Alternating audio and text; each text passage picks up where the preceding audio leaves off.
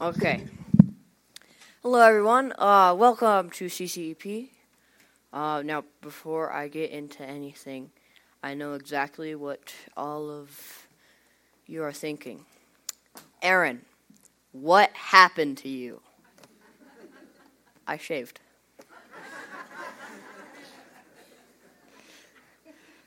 All jokes aside, I'm Thomas, the pastor's son, and I've been given the honor from our church and the Hub to bring you this sermon today. I want to thank all of you, and especially the Hub, for this opportunity today. It's really great. During the summer, we've been studying the names of God, and on this Father's Day, I happen to be preaching about Abba Father. So before we go too deep into the meaning of Abba, our memory verse. Our memory verse is Romans 8:15. Note that this version is not from our Bibles, the NIV. Today I will be preaching out of the NLT, or the New Living Translation. It says basically the same thing. It's just a little bit easier to understand, I think. Okay, here's our verse. Please say it with me. So you have not received spirit that makes you fearful slaves. Instead, you received God's Spirit, and used you as his own children. Now we call him Abba Father. Romans 8:15. All right, one more time. So you have not received a spirit that makes you fearful slaves. Instead, you received God's Spirit when he adopted you as his own children. One Abba Father. Romans 8:15. One more time. So you have not received the spirit that makes you fearful slaves. Instead, you received his Spirit when he adopted you as his own children. Now we call him Abba Father. Romans 8:15. All right, let's test ourselves. So you have not received a spirit that makes you fearful slaves. Instead, you received God's Spirit when he adopted you as his own children. Now we call him Abba Father. Romans 8:15. You guys are a lot better than the first service. Just putting that out there. Okay. In a very literal sense, Abba was used long ago in the Middle East as a word for a very close relative, most commonly a father. In Hebrew and a lot of those type of languages, when someone said something twice in literature, it was basically put in bold. So, when someone said Abba Father, they were basically saying Father, Father, which means Abba Father is very, very significant. See what I did there? When someone said Abba Father, it wasn't like, oh, hey, Dad. It was a very special name only given to very special people. To get a better understanding of what Abba Father means, let's look in the Bible to see where and how it was used. Our first being Mark 14:36. This was Jesus' prayer in the Garden of Gethsemane before his crucifixion. He was anxious, and he needed his heavenly Father. He says, Abba Father, everything is possible for you. Please take this cup of suffering away from me, yet I want your will to be done, not mine. In this verse, he's clearly showing his respect and loyalty to his Abba Father, God. Abba Father must be respected and obeyed. The next time we see Abba Father in the Bible happens to be our memory verse, Romans 8:15. So, you have not received So, you have not received a spirit that makes you fearful slaves. Instead, you received God's Spirit when he adopted you as his own children. Now we call him Abba Father. So what can we gain from that? Well, historically, slaves could not call their masters Abba. Only the master's own children could call them that.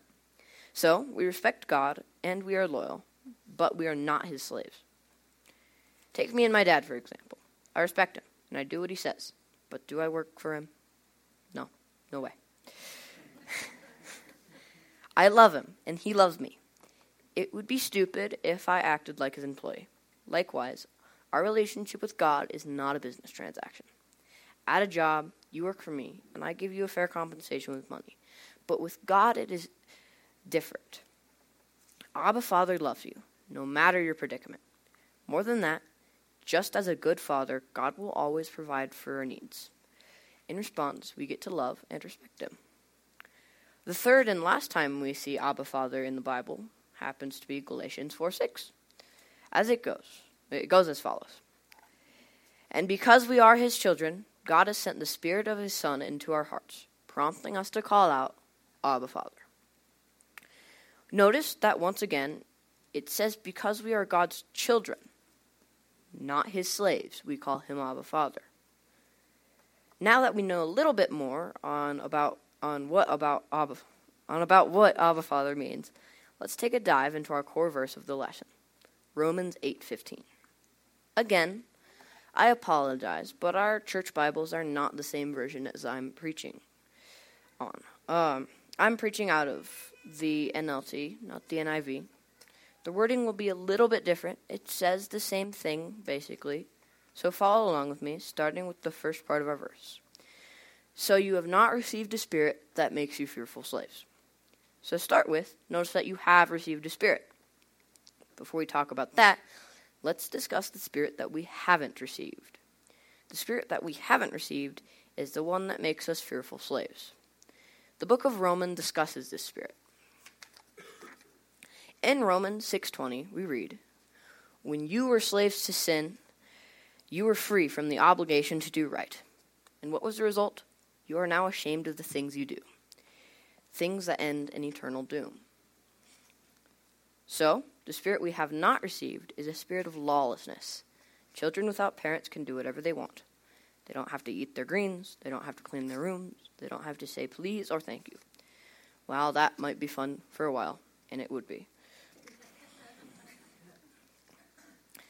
Children without parents inevitably make bad choices. Choices that hurt them.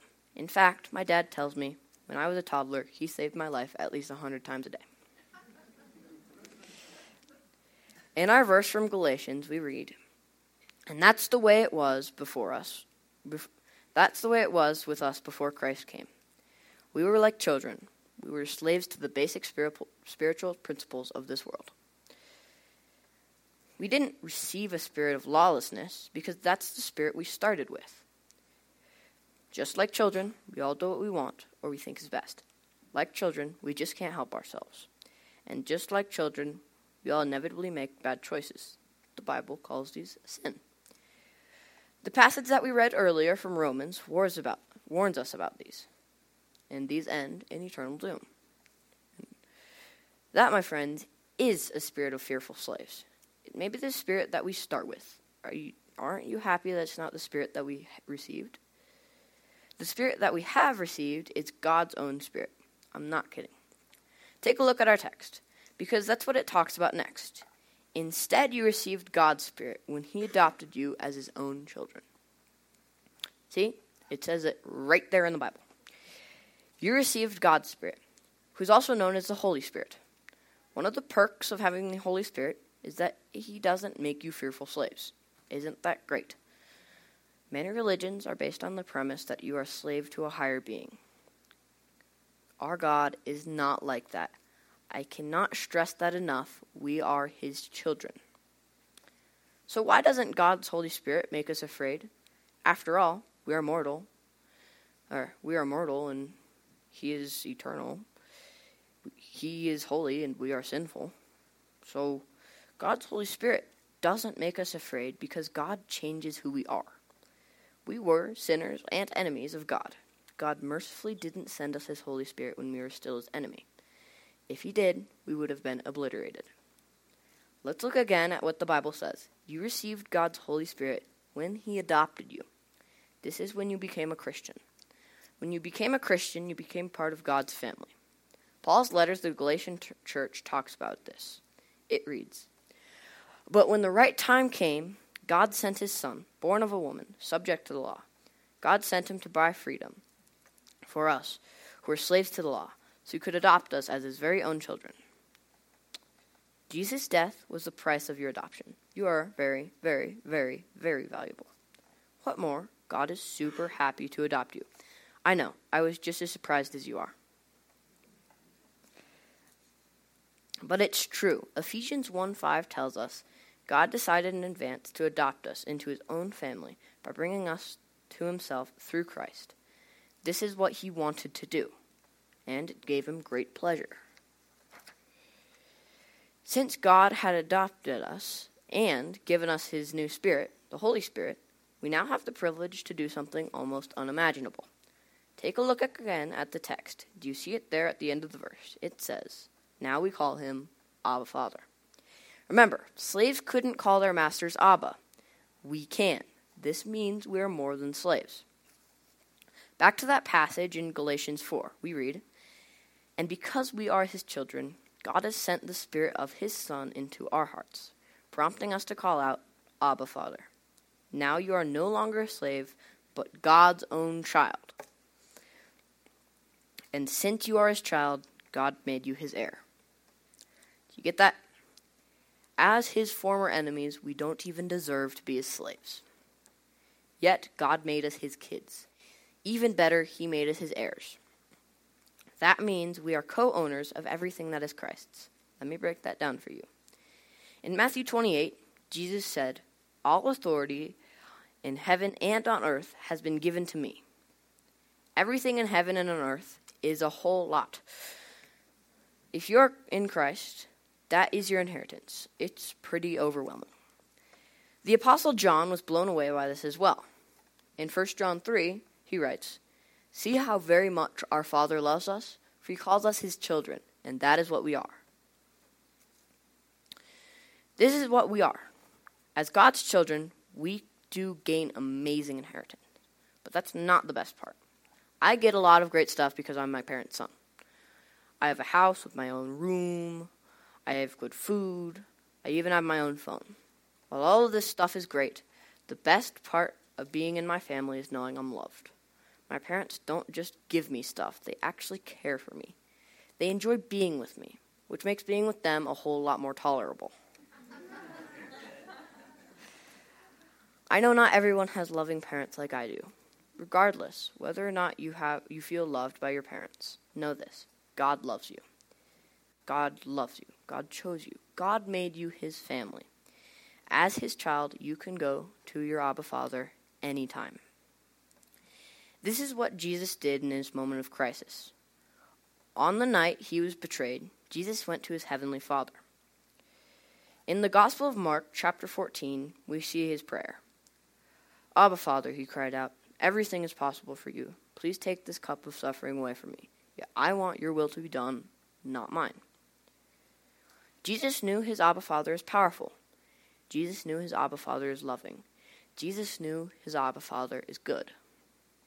Because of all this, Jesus respected his Abba Father's authority with obedience. So, what can we gain from this sermon? Well, know that Abba Father has authority and can love us at the same time. It's hard for people to do that, right? Take your boss, for instance. Do they have authority over you? Yes. Yes, very much. But do they love you? Probably no. At least not much. Try not doing your job and see if they'll let you move in with them once you get fired. Yeah, being an employee is way different than being a child. God is special in how he has the power to rule the world, but the heart to love it too. Unlike other religions, God is not merely a dictator, but rather our Abba Father. Yes, we need to obey him, but we also get to love him. With all that in mind, what are some next steps you can take to strengthen your relationship with God? Take a look at the back of your connection card. I have some suggestions. Maybe you can start simple and memorize Romans 8:15. It truly is a strong verse, and I recommend memorizing it to pretty much anyone. Perhaps if you're feeling good, you can read Romans 8. It'll take you like 20 to 30 minutes if you read slow. Seriously though, Romans 8 is one of the most uplifting chapters in Scripture. If you haven't read it in a while, why not do it this week? If you've been a bit distant from God lately, you can go to your Abba Father and talk to him. Like Jesus, he's there, and he's ready to listen. Maybe you just need to trust and obey Abba Father. He knows best. Or perhaps you've been listening to me today and you've not been adopted into God's family yet. You could talk to my dad about that. He knows how all of this works. Trust me. And he would be very, very happy to talk to you about that. Whatever your commitment, please make that now. This is also a great time to jot down any prayer requests you may have. This is also a great time, and if you have an offering to give, this is a great time to get that ready as well. In just a minute, our greeters will pass the offering baskets. When you get the basket, take your connection card and drop it in the offering basket along with your tithes and offerings. Thank you again for giving me this opportunity to share God's Word with you on this Father's Day. And to all our dads out there, happy Father's Day. And a special happy Father's Day to our heavenly Abba Father. Now please join me as we conclude this portion of our service in prayer. Abba Father, we love you. Thank you for delivering us from the spirit of slavery and fear. Thank you for adopting us as your own children. Thank you for giving us the gift of your Holy Spirit and for the incredible gift of your love. Please accept these commitments as we have made along with our tithes and offerings. As a sign of our love to you, we pray this in the name of our Savior Jesus. Amen.